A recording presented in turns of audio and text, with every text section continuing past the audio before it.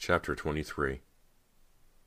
Cody hid in her trailer, waiting for everyone to leave for the day. She spent some time going over the revised pages of the script for the dining room scene. Persia's idea is really silly, Cody thought. Callie and I weren't like that. I can't imagine two teenage girls who are so competitive that they argue over who gets to pass a knife at her father. I can't believe that Bo likes the idea, Cody thought, staring out the trailer window as the sun lowered behind the trees. He says it's good character development. Well, fine. Of course I'll play this scene without making a fuss. I mean, no one asked my opinion anyway. Persia is the pro after all. And what am I, Cody thought unhappily. I'm the freak. I'm the real-life freak people can point out to in the movie theater and say to each other, "Did you know she's the real sister?" Cody let out a bitter sigh. I want to see my real sister, she thought. Callie is in the house. I saw her, and tonight I'm going to find her. Or maybe she'll find me. Cody tried to phone Rob at the hospital, but the cellular phone in the trailer didn't seem to be working. She heard a busy signal as soon as she clicked it on. Settling onto the couch to wait for the house to empty out, she soon drifted into an uneasy sleep. She dreamed of her parents. She was home with them in Los Angeles. They were all eating donuts, big, sugary donuts. But the sickening, putrid taste of the green goo invaded Cody's dream.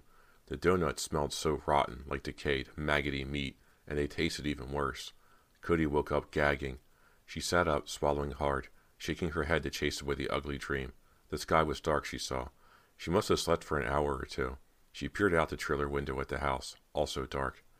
"Callie, I'm going to find you tonight," she murmured out loud. She bent over the mirror and pushed back her blonde hair with both hands. Then she quickly rubbed on some clear lip gloss. Her heart pounding, she stepped down from the trailer, closing the door softly behind her. A warm breeze made the tall grass rustle as Cody made her way over the lawn to the house. Crickets started a shrill symphony as she reached the front porch. I feel so nervous, Cody realized. The nap hadn't helped to calm her. It had made her somehow even more edgy. The front door creaked loudly as she pushed it open. The old haunted house special effect, she thought. She stepped into the front entryway. A rectangle of light from the living room slid over the carpet. Someone must have left the lamp on. Cody stepped into the light and gazed into the living room. Dark metal equipment boxes were stacked in front of the fireplace. Several microphones rested near coils of electrical cable against the far wall. Cody turned back into the hallway. She took a step toward the kitchen. Then she heard the voice, soft as a whisper. "Cody, here I am." "Oh!" Cody uttered a shocked cry and spun around. "Are you looking for me?" Callie's voice, soft and playful. Yeah, Cody stammered. "I want to see you, Callie. I miss you." "Follow me, Cody." Callie's voice moved toward the back hall. "I can't believe it's really you," Cody cried, feeling her emotions swell. She didn't know how much longer she could hold back the tears. "Where are you, Callie? Can I see you? Can I hug you?" "Follow me," Callie repeated. "I'm right here, Cody." In the dim hall light, Cody saw that the door to the basement stood open. Callie's voice seemed to come from the doorway. Cody realized her entire body was trembling with excitement. "Do you want me to come downstairs, Callie? Can't we talk up here? Can't I see you now?" "Soon," Callie replied, her voice soft and cool. "Come downstairs with me, Cody. Don't be afraid." Cody hesitated at the top of the basement stairs. "What about the rats? What about the explosives?" "Don't be afraid," Callie instructed. "Come down with me, Cody. I've waited so long to talk to you." "Me too," Cody cried. Forgetting her fear, she plunged down the stairs. She stopped at the bottom and waited for her eyes to adjust to the darkness. "Where are you, Callie? It's so dark down here." "This way, Cody. I want to show you a special place." Cody fumbled against the wall, found the switch, clicked on the basement light. The crates of explosives, piled in the center of the floor, came into view. Cody saw a long wire stretching from the crates, leading to a box with a slender plunger, the detonator. "That's weird," she thought. "Has Bo wired the explosives for the end of the movie, even though we haven't begun shooting yet?" "Cody, please hurry. I'm so eager to talk to you." Callie's voice made Cody turn away from the wooden crates. "Where are you?" Cody called. "Let me see you, please." "I'm over here. Can't you hurry?" Callie's voice floated to Cody from across the basement. Making her way past the explosives, Cody spotted a narrow doorway against the far wall.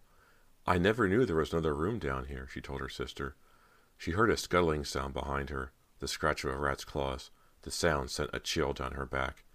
Cody hurried through the narrow doorway and found herself in a dimly lit room no bigger than a closet. A bare light bulb hung from a frayed cord, casting a harsh yellow glow over the stone walls and concrete floor.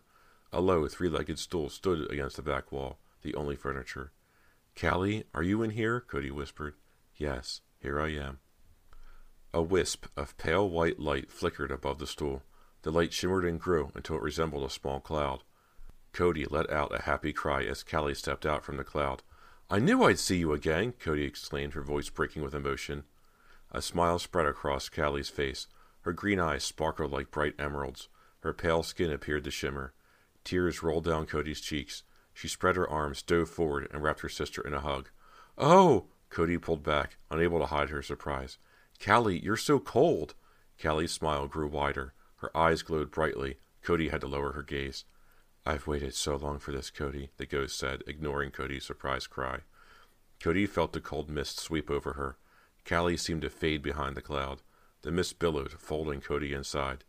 Callie became a shadow in the mist. The shadow loomed over Cody. Billowing cold made Cody shudder. The shadow rolled down over her like darkness falling. "Callie, no!" Cody managed to cry out. "Callie, what are you doing to me?" Chapter 24. "Over here, Cody," Bo said, gesturing with his clipboard to the chair at the dining room table beside Persia. "Have you been to makeup?" "Can't you tell?" Cody teased. Everyone seemed to be in a better mood. Maybe they could actually get a scene on film. The night before, Bo had spent an hour on the phone with the studio execs. He told them things were going well, except for a few minor accidents. What a lie. So far, all he'd managed to get on film were some outside shots of the house. Now he had to knuckle down and get to work. He guided Cody to her place at the dining room table beside Persia. Then he discussed a lighting problem with one of the crew. He greeted Bert and Marge and asked Noah to get rid of his gum. One of the assistants hurried over to take the gum from the boy. Bo turned back to the actors. Cody sat rigidly beside Persia, who stared at her dark nails and didn't even bother to look up or say good morning. "Nice day," Cody said, scooting her chair in. Persia muttered something under her breath in reply. "How is everyone today?" Bo called cheerily, resting his hands on Bert's shoulders. "I love having a big roast beef dinner at 7 in the morning, don't you?"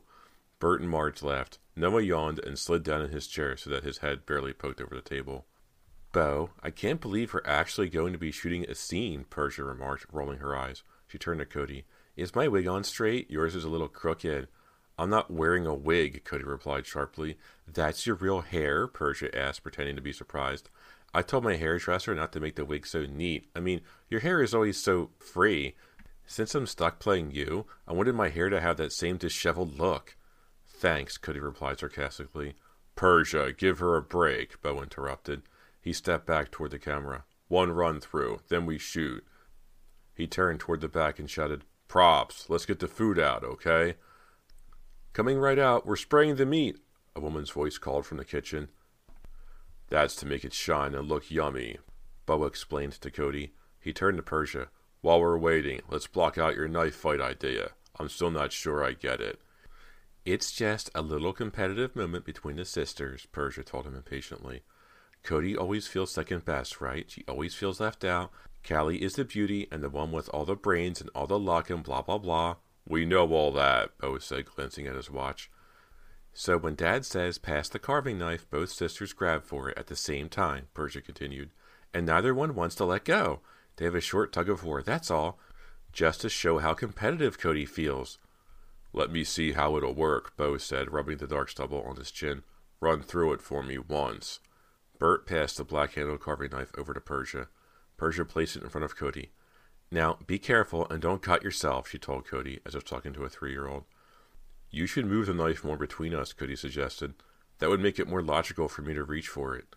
Persia slid the knife closer to Cody. "Perhaps you could give Cody a little direction," Persia suggested to Bo. "I know that Cody hasn't had any improv training. I don't want her to get any more tense than she already is. The poor thing is quivering like jelly." "I am not," Cody protested shrilly, her face bright red. "Let's just play through the scene, okay?" Bo told Persia. "I'm not so sure it's going to work anyway." "It'll work if she can handle it," Persia replied coolly. "Bert, give them some kind of cue," Bo instructed. "Then, when the two sisters struggle over the knife, should I try to stop it?" Marge asked. "Let's see how it plays," Bo replied, stepping back. "Let's go. Action." Bert cleared his throat. "This roast beef looks delicious," he said, smiling down at an empty platter. "Would you please pass the carving knife?" Persia reached for the knife, but Cody grabbed it first. She lifted it by the handle, raised it straight up, then brought the blade down hard, plunging it through the back of Persia's hand, pinning Persia's hand to the table. Chapter 25. Bo stared frozen in shock as Cody let go of the knife and calmly lowered her hands to her lap. Persia didn't start screaming until the bright red blood began to pour over the back of her hand. It took a second for everyone to realize what had happened. Someone had replaced the prop knife with a real one. Frantically, she tried to tug her hand up from the table, which made the blade cut deeper. Blood flowed over her hand, puddled beneath it. "You idiot! You idiot!" she shrieked at Cody. "It's not my fault," Cody cried, jumping to her feet. "Someone switched the knives. It was supposed to be a prop knife." They all watched Cody step back, her hands pressed against her cheeks, as everyone crowded the table to help Persia. The room filled with startled cries and shouts of alarm. "Call a doctor! Just call a doctor!" Bo shouted. He tossed his clipboard furiously against the wall. "What is going on here?" he asked, trying to force down his anger and frustration. Two crew members struggled to pull the knife from the table to free Persia's hand. Persia screamed and cried, her eyes shut, her face twisted in agony. "I'm going to bleed to death. Somebody do something!" "Did someone call a doctor?" Bo cried. Everyone was screaming, shouting out instructions, shouting their disbelief. The racket was deafening, and over the roar came Persia's shrill, angry wails. A few seconds later, they heard Persia's high-pitched squeal when the knife was finally pulled out of her hand. They stared at the widening bloodstain on the white tablecloth. Two men were wrapping a white linen napkin around Persia's hand. The blood soaked quickly through the napkin. "Is a doctor on the way?" "Did you call 911? "Is that an ambulance outside?" Confused and frightened shouts filled the house. As two paramedics burst into the room, Bo saw Cody backing away. He moved quickly to confront her. "I need to speak to you." She hesitated, squinting against the bright white lights. "I need to speak to you now," Bo insisted, hands pressed tensely against his waist. "Well, what is it?" Cody stammered. "I've tried to be understanding," Bo said, sighing at Cody. "But this time it's gone too far. I can't let this go on. Too many people have gotten hurt." "I feel so terrible," Cody said. Bo frowned at her. "Too many incidents. Too many accidents," he murmured. She swallowed hard. "I don't understand." "I'm not superstitious," Bo told her. He had to raise his voice to be heard over Persia's cries from the table. "But it's pretty obvious to me that this picture is jinxed." Cody's mouth dropped open. "I still don't understand." "I don't either," Bo replied. "But it must have something to do with you, Cody. Something to do with the fact that you lived in this house, that you experienced its evil." "But, Bo," Cody started to say, shielding her eyes from the bright spotlight. He raised a hand to silence her. "So much has gone wrong since we arrived here," he said, sighing. "And each time, you have been there, Cody. Each time, you were standing there while something horrible happened. I'm not saying you're the cause of our problems. I'm not saying you're responsible, but you're the jinx. I know you are." "Bo, that's crazy," Cody replied. "You don't really believe that I—" Bo nodded solemnly. "I have to ask you to leave," he said softly. "I have to remove you from the picture." He expected her to lower her eyes and retreat quickly. He expected tears. He expected her to plead and beg for another chance. Instead, Cody startled him by reacting differently. "No, you don't," she replied sharply. "No way, Bo. No way, I'm leaving." "I'm really sorry," Bo said. "No, I'm the one who is sorry," Cody declared. She lifted the big glowing spotlight by its paw, swung it hard, and slammed the front of the light into Bo's face. Stunned, as the pain burst over him, he tossed up his arms and staggered back. But she kept the light pressed against his face until his skin sizzled. When she finally tossed the light to the floor, the side of Bo's face smoked. He let out a weak gurgling sound and slumped to the floor. Before he lost consciousness, he heard Cody's cheerful shout to the others, "Okay, everyone, that's a wrap." Chapter 26. Cody hunched down on the low stool, struggling against the ropes that held her arms and legs. The handkerchief tied around her face as a gag choked her dry throat. She had twisted and pulled at the ropes for hours, with no success. How long had she been locked down in the basement? Terrified and exhausted, she had lost track of the time. She knew it must be daytime. She heard the voices above her head, heard the screams, heard all the commotion. She knew Callie had taken her place. She knew Callie was upstairs in the dining room, pretending to be her. And now Cody knew that Callie had become evil. Callie was not Callie anymore. The night before, the shadow of Callie had swept over Cody, darkened over her. Darkened until Cody felt as if she were floating in a cold, bottomless cavern. In the icy darkness, Cody felt Callie's evil. She felt Callie's anger, felt the hatred that filled her heart. When the darkness lifted, Cody found herself locked in the bare basement room, gagged, her ankles tied together, her hands tied behind her back. Callie, she realized, had lured her there and then imprisoned her, determined to take her place. And now what was Callie doing upstairs? As Cody sat hunched over the low stool, struggling to hear, Other sounds invaded her ears. The scratching, scuttling sounds. The swish of tails being dragged over the basement floor. The rats, so close Cody thought she could hear them breathe. She heard a shrill hiss. The scratching grew nearer. Cody struggled awkwardly to her feet and glanced around the walls of the small room. Where were the rats? Why did they sound so close? Her heart began to thud in her chest. She swallowed hard. Another hiss, almost like dry laughter. The scratch of sharp rat claws. Where are they? Cody spun to the door, then turned back, and spotted the hole in the wall, a slender crack down near the floor. Just a crack, but big enough for a rat to crawl through, or several rats. Staring hard at the crack between two stones, she dropped to her knees. She lowered her head to the crack and listened. Scratching, a shrill, screeching hiss. Yes, the rats were on the other side, Cody realized. But could they squeeze through the crack? Were they going to? Chapter 27. Cody shuddered as she lowered her face to the crack and peered through it. To her surprise, she saw light on the other side. Tilting her head down to see, the gag popped off Cody's face. She swallowed hard. As her eyes focused, she saw a rat sitting on its haunches. Another rat, its scraggly whiskers twitching, bared its teeth and hissed at the first rat. Cody's breath caught in her throat as she struggled to see the other room clearly. How many rats were in that room? There, dear. The sound of the woman's voice made Cody jerk back. Startled, she raised herself on her knees and struggled to catch her breath. There, that's it, dear. The voice sounded so familiar, but who would be down in the basement, and whom was the woman talking to? Struggling to balance, Cody took a deep breath and lowered her face once again to the slender crack in the wall. The rats had moved, she saw, or perhaps these were different rats. One of them, a plump brown creature with a long hairy tail, scuttled in quick circles. Stop that, dear. You'll only tire yourself, the woman's voice scolded. Cody raised her eyes and discovered the owner of the voice, Mrs. Nordstrom. The housekeeper sat on a low stool similar to the one in Cody's small room, bending and talking to the rats at her feet. No, Cody thought, this is a dream. This can't be real. Shifting her body to get a better view, Cody squinted hard into the next room and saw two other familiar figures seated beside Mrs. Nordstrom. Look at him running in circles, Mr. Hankers exclaimed, elbowing Mr. Lurie in the ribs. Don't tire yourself, Mrs. Nordstrom scolded the circling rat. Mr. Hankers tore off a strip of cheese from a slice he held between both hands and tossed it to the rat. The other rats, at least 6 or 7 of them, began to screech excitedly and jump up and down on Mr. Hankers' pants legs. Mr. Hankers was supposed to kill the rats, Cody told herself, staring in shock. Instead, he's feeding them. Feeling her throat tighten in disgust, Cody watched Mr. Lurie, the real estate agent, reach down and pick up a fat gray rat in his fist. The rat squawked and thrashed. Laughing, Mr. Lurie set the creature down on the shoulder of his gray suit jacket. The rat immediately jumped to the floor. Ha ha, Mrs. Nordstrom cackled. He doesn't like you.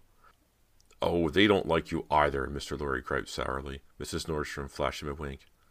Oh, yeah? Watch this. As Cody watched with growing revulsion, Mrs. Nordstrom lowered both hands to the floor. Come on, fellas, she cooed. A rat scuttled onto each hand. A pleased grin spread over Mrs. Nordstrom's face. She raised them up, holding the rats in her palms. Then she started to giggle as the rats stretched out their claws and nibbled and gnawed on her fingers. Oh, how gross! Cody didn't realize she had cried out. She saw Mrs. Nordstrom glance up from the gnawing rats. Cody gasped. Did she hear me? What is she going to do? Chapter 28. Come on, dear. Leave me a little skin on that finger, Mrs. Nordstrom scolded one of the rats. He likes to suck the blood, Mr. Hanker said, snickering. Cody sighed with relief. They hadn't heard her. She dropped back onto the stool, her head spinning with questions.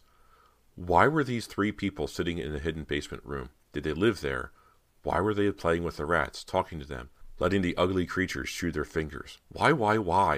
The questions spun around and around in Cody's mind as if caught in a whirling cyclone. I've got to get out of here, she told herself. I've got to get away.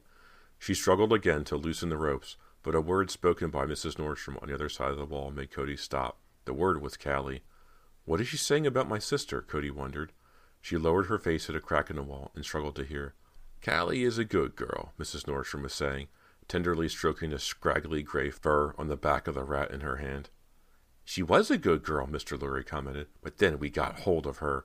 All 3 of them laughed. I said she's good because she does everything we tell her, Mrs. Nordstrom said.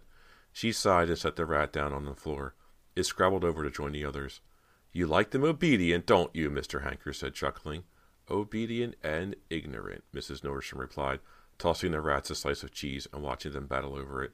That girl thinks she's obeying her own will. All three of them laughed, as if Mrs. Nordstrom had cracked a very funny joke. Cody pulled back from the wall. She shut her eyes, trying to figure out what she had just heard. They just explained why Callie is so evil, she realized. I was right when I thought that Callie isn't Callie. Those three weird people are controlling her. They've tricked Callie into obeying their wishes. Or maybe they possessed her somehow. Cody realized she didn't understand any of it. She only knew that she was now afraid for Callie as well as for herself. Shutting her eyes, she tried to think clearly, but nothing made any sense. She lost track of time again. The house had become silent. The excited, shouting voices from upstairs had all vanished. No footsteps, no sounds at all. What am I going to do? Cody asked herself. What can I do? When she opened her eyes, Callie was standing in front of her. Cody gasped and jumped to her feet. Callie! Callie's green eyes stared coldly at her. Her expression revealed no emotion at all. Callie, what happened upstairs? What's going on? Her sister's ghost didn't reply. Instead, she moved menacingly toward Cody. No! Cody shrieked, feeling terror in her chest. Callie, no! What are you going to do? Goodbye, sister, Callie replied coldly. Goodbye, forever. Chapter 29. No, Callie, please, Cody begged as the ghost floated nearer. Don't hurt me. Callie's pale lips twisted in an amused smile. Hurt you? I don't need to. She pulled the ropes off Cody's arms and legs. Then she waved to the open doorway. Go. Cody's entire body trembled as she stared at her sister's cruel smile. Go, Callie repeated. The door is open, Cody. And then she shouted impatiently. Go. But... Cody started to the door, then hesitated. You're not going to kill me? She choked out. No need, Callie replied casually. I've already taken care of you, Cody. What do you mean? Cody stammered, edging toward the door. You did some bad things upstairs this morning, Callie replied, her green eyes glowing. You stabbed Persia Bryce, and then you held a spotlight to the director's face. You burned him so badly, his own mother wouldn't recognize him. No, Cody cried in horror. Callie, you didn't. Callie nodded, her smile growing wider. I did. I'm sorry, Cody. I don't think you're going to be a movie star after all. I think you're going to spend a lot of years in prison or in a mental hospital. Cody struggled to speak. Had Callie really ruined her life? Why? Why did Callie hate her so much? It's the evil in the house, Cody told herself. It's the three evil people in the next room. They're controlling Callie. They're making Callie do these things. Cody took a deep breath. I came here to keep a promise, she remembered. I came back here to help Callie, and I have to try to do that. Go, Callie shouted angrily, pointing to the door. Hurry, get out of here. And then she added bitterly, have a nice life. Cody took a step toward her sister. I won't go until you listen to me, she insisted. Callie's mouth twisted into a sneer. You have nothing to say to me. Yes, I do, Cody replied, gathering her courage. Do you remember the story your boyfriend Anthony told us about this house? Do you remember? He said that when the workers dug the foundation, they found bodies buried in the ground. The people buried here were the victims of Angelica and Simon Fear. Remember? So what? Callie snapped. The house was built on top of their graves, Cody continued, her voice trembling. It's an evil place, Callie, filled with evil. And somehow, the three people in the next room, Mrs. Nordstrom and the two men, they're controlling you. They're evil too, and they... Who? Callie screamed, her eyes flashing angrily. The dust sparked up around her as she swirled closer. What are you talking about? In the next room, Cody told her, pointing to the wall. They play with the rats. They were supposed to be working for us, but instead they... Cody stopped.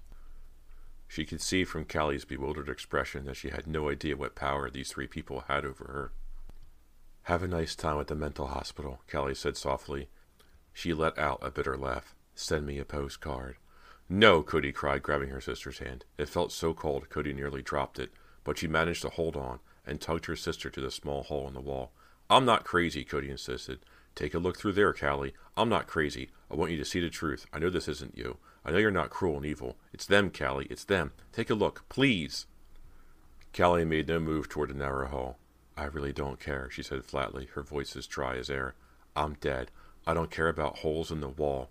Please, Cody begged. Take a look at them. Take a look at their evil faces. They're controlling you. They're using you. I heard them talk about it. I heard them laugh about it. They're making you do these horrible things. Callie hesitated, then floated down and peered through the crack in the wall. Cody stood tensely in the center of the small room, watching her sister. Callie seemed to freeze there.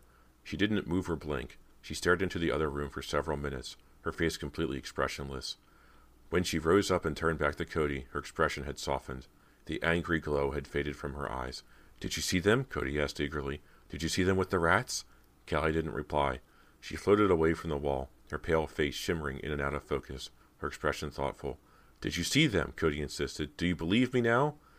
Callie stared at Cody as if gazing right through her. "Come with me, Cody," she whispered finally. "I will get you out of this house." Cody let out a sigh of relief. "Callie believes me," she told herself. "I knew I could reach her. I knew I could show her the truth. But how can I help her? How?" "The explosives!" Cody cried. "We can blow up the house, blow up all the evil." Callie raised a finger to her lips to silence Cody. "Never mind that," she said softly. "Let me get you out of here. Come with me. Hurry." Callie swept past Cody and led the way to the door. Her heart pounding, Cody followed close behind. Out into the basement, gray evening light floated in from the narrow window, casting long shadows across the floor. "Thank you, Callie," a voice said. Cody let out a low cry as Mrs. Nordstrom stepped forward, followed by Mr. Hankers and Mr. Lorry. "Thank you for bringing her to us, Callie," Mrs. Nordstrom said, smiling warmly. "Now we will make sure you get your revenge." Chapter 30. "You tricked me," Cody screeched at her sister. "You betrayed me." Mrs. Nordstrom and the two men moved nearer, circling Cody, their faces set, their eyes narrowed, cold and menacingly. "Callie, I'm your sister, your twin. How could you?" Cody shrieked, so frightened she didn't recognize her own voice. Callie's face remained blank and uncaring. "I wouldn't betray you," she replied softly. "You showed me the truth. Run to the stairs, Cody. Run now. I will protect you from them." Cody gasped as Mrs. Nordstrom and the two men moved closer. Was this just a trick, or was Callie really going to protect her, to save her? "Run!" Callie screamed. Cody began backing toward the stairs, her eyes on the three people. "Hurry! Run!" Callie urged. But Cody stopped and stared in horror as Mrs. Nordstrom and the two men began to change. Their skin bubbled and blistered, darkening to a splotchy gray. Short, stubbly hair sprouted all over their faces and hands. Slowly their faces stretched. Their noses lengthened into dark, hairy snouts. Sticky white whiskers twitched over jagged yellow teeth. Snake-like red tongues flicked over their gnarled teeth. Their wet eyes shriveled behind the twitching snouts to black marbles. Cody gasped in shock as the three figures shrank and their clothing fell away. Out from under the clothing darted three plump gray rats. Scuttling out from her skirt, Mrs. Nordstrom hissed at Cody and raised her rat claws menacingly. Mr. Lurie snapped his long pink tail behind him. A line of drool fell from Mr. Hankers' snarling mouth as he scratched the gray fur of his belly with both claws. "No!" Cody cried in a trembling, weak voice. "No! You can't be!" She backed to the stairs, her eyes wide in terror and disbelief. "Rats! They're all rats, all three of them!" Mrs. Nordstrom bared her teeth and, with a shrill hiss, leaped at Cody's ankle. Cody cried out and kicked the plump rat hard. Her sneaker made a soft plop as it collided with the hissing rat, sending it sprawling onto its back, beside its two snarling companions. "Run, Cody! Run!" Callie was screaming.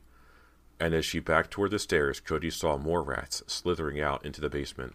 From behind the furnace, from behind the crates of explosives, from holes in the walls and cracks in the floor, the rats, dozens and dozens of them, crept out. Screeching and hissing, sweeping their hairless pink tails behind them, rats blanketed the floor, a sea of gnarled teeth and glowing eyes. Struggling to move her trembling legs, Cody grabbed the railing and pulled herself onto the first step. "Hurry," Callie urged, moving toward the explosives detonator. "Cody, hurry!" The floor appeared to seethe and toss, so many gray bodies rushing forward, screeching and hissing and snapping their jaws. "But what about you?" Cody stammered. "I'm dead," came Callie's heartbreaking reply. The screeching of the rats drowned out Cody's sob. The rats suddenly swept forward, hissing and whistling. Their claws thrashed the air as they scuttled to the stairs. "Ow!" Cody shrieked as a rat scratched his claw against her leg. 1,000 eyes glared hungrily, moving toward her. Taking one last look at her sister, she turned and forced her legs to carry her up the stairs. Into the hallway, the screeching, the hissing, the sound of scrabbling feet following her, driving her forward, making her run. Past the dark living room, out the front door, into the darkness of the front yard. Running across the grass, gasping for air, the horrifying sounds of the rats lingering in her ears. Cody was halfway to the street when the force of the explosion threw her to the ground. "Oh!" Landing hard at her knees and elbows, she let out a groan. The ground shook. She turned back to the house in time to see the blinding white burst, as bright as the sun. "I can't see," Cody thought, and then the white darkened to scarlet. A loud roar, louder than thunder, made her cover her ears. The roof shot up, shattering as it flew. rising above the dark trees, and then a wall of flame rose over the house, a roaring tidal wave of fire. No! Cody couldn't hear her own terrified wail over the crackling thunder of the blaze. Squinting into the fiery red brightness, she began to see dark shapes, rat bodies thrashing wildly, flying helplessly in the raging flames, hundreds of rats, shooting skyward in the fire, sizzling, burning as they flew. Cody felt her stomach heave, felt the disgust rise up in her, but she couldn't take her eyes away from the fiery sky, from the charred black rat bodies that flew over the roaring flames. And then human forms twisted up in the fire, black shadows, the dark, tortured spirits of those buried under the house, men and women, wailing and howling, thrashing in the flames as they rose higher, higher, and disappeared into the starless black sky. Cody cried out as a wall crashed to the ground. Red embers shot out in all directions. Gripped with horror, she stared as the mournful howls faded into the roar of the flames, stared as the tortured bodies twisted up into the smoke-blackened sky, stared as the wall of flames swallowed the house, consuming the evil, burning it all away. On her knees on the cool, soft grass, Cody stared into the flames, letting the heat of the fire dry her tears. "I'm sorry, Callie," she murmured softly. "I'm so sorry. I'm so sorry. I'm sorry I didn't get a chance to say goodbye." Chapter 31. "What's up with you? Don't you ever want to go out?" Rob asked. Cody crossed the room and sat down across from him on the small, matching white leather armchair. "The police called again this morning. It's been a week since the explosion, and they still can't figure out what happened. Everyone had a different story, and no one version is stranger than the next. And they still have trouble believing that it was Callie, not me, who did all those horrible things." Cody sighed. "Fortunately, they're going to drop it. Of course, I'm still going to have to go to therapy twice a week, but I'm glad no one is pressing charges." "Yeah," agreed Rob. "I just want to forget the whole thing." "Me too. Anyway, I just feel like staying in.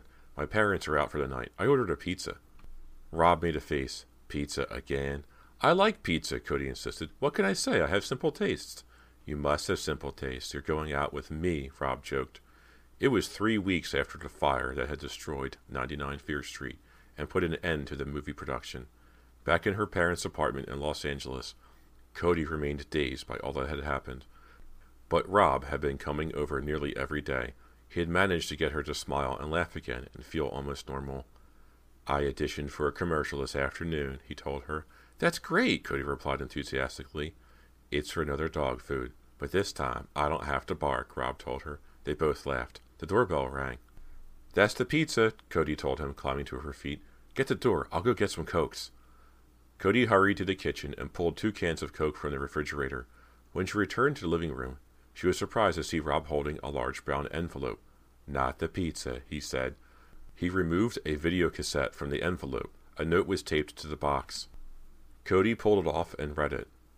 "Here's a collector's item for you, Cody. It's the only film that was shot at 99 Fear Street. Talk about a big finish. Better luck to us all. Sam McCarthy." "Who's McCarthy?" Rob asked, leaning over her shoulder to read a note. "You remember," Cody said softly.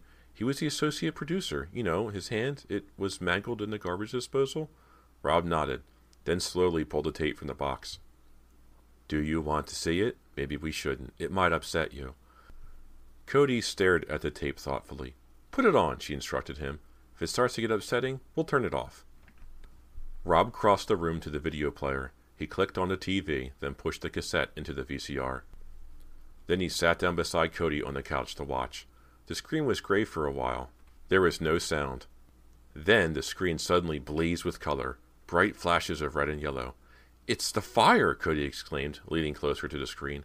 "I don't believe it, Rob. Someone filmed the fire. They must have been shooting exterior shots for the end." "Look, there goes a wall," Rob cried.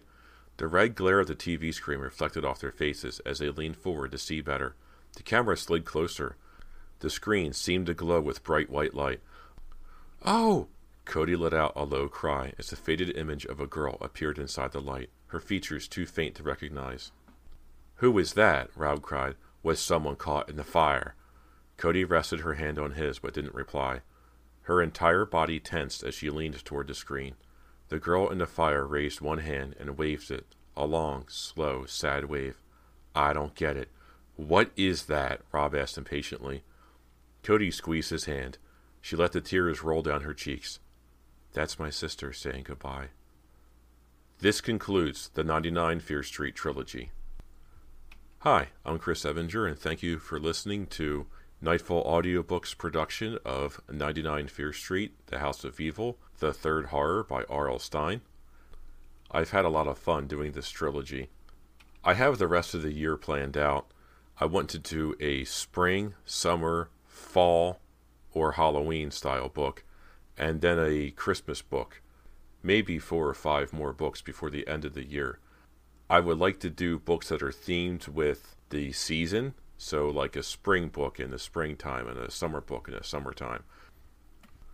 I have the next book planned out. It's ready to go. It's The Cheater by R.L. Stine. The rest of this year will be R.L. Stine. A little bit about me. I don't know if I've mentioned or not, but this is not my full-time gig. This is something I do on the side part-time for fun, and I really enjoy doing this. I like the recording, I like the editing, I like putting it all together, I like putting it up on YouTube. All of this is a lot of fun. I am a father, I have 2 children. Spare time on doing this is very, very hard to come by. Where I currently record is not ideal. The HVAC system kicks on at 6 o'clock in the morning, so I need to get up extremely early, run to my studio, record, and then begin my day job. I'm working on converting a part of my house to a permanent studio. I have an audio engineer, and I'll be doing that in my spare time, but I wouldn't expect any updates anytime soon. Like I said, I have 2 kids, and putting time aside to do anything in the house, like install the garbage disposal I bought 2 years ago. Seriously, I bought this thing 2 years ago, and I haven't installed it yet. That's way more pressing than me being in the basement working on a studio on the side. I will be giving little updates at the beginning and end of each book, so you know what's coming next down the pike. If you want to get a hold of me, I'm on Twitter at Nightfall Audio, or shoot me an email at nightfallaudiobooks@gmail.com. Thank you for listening, and I would love your feedback. Have a good day, and stay safe.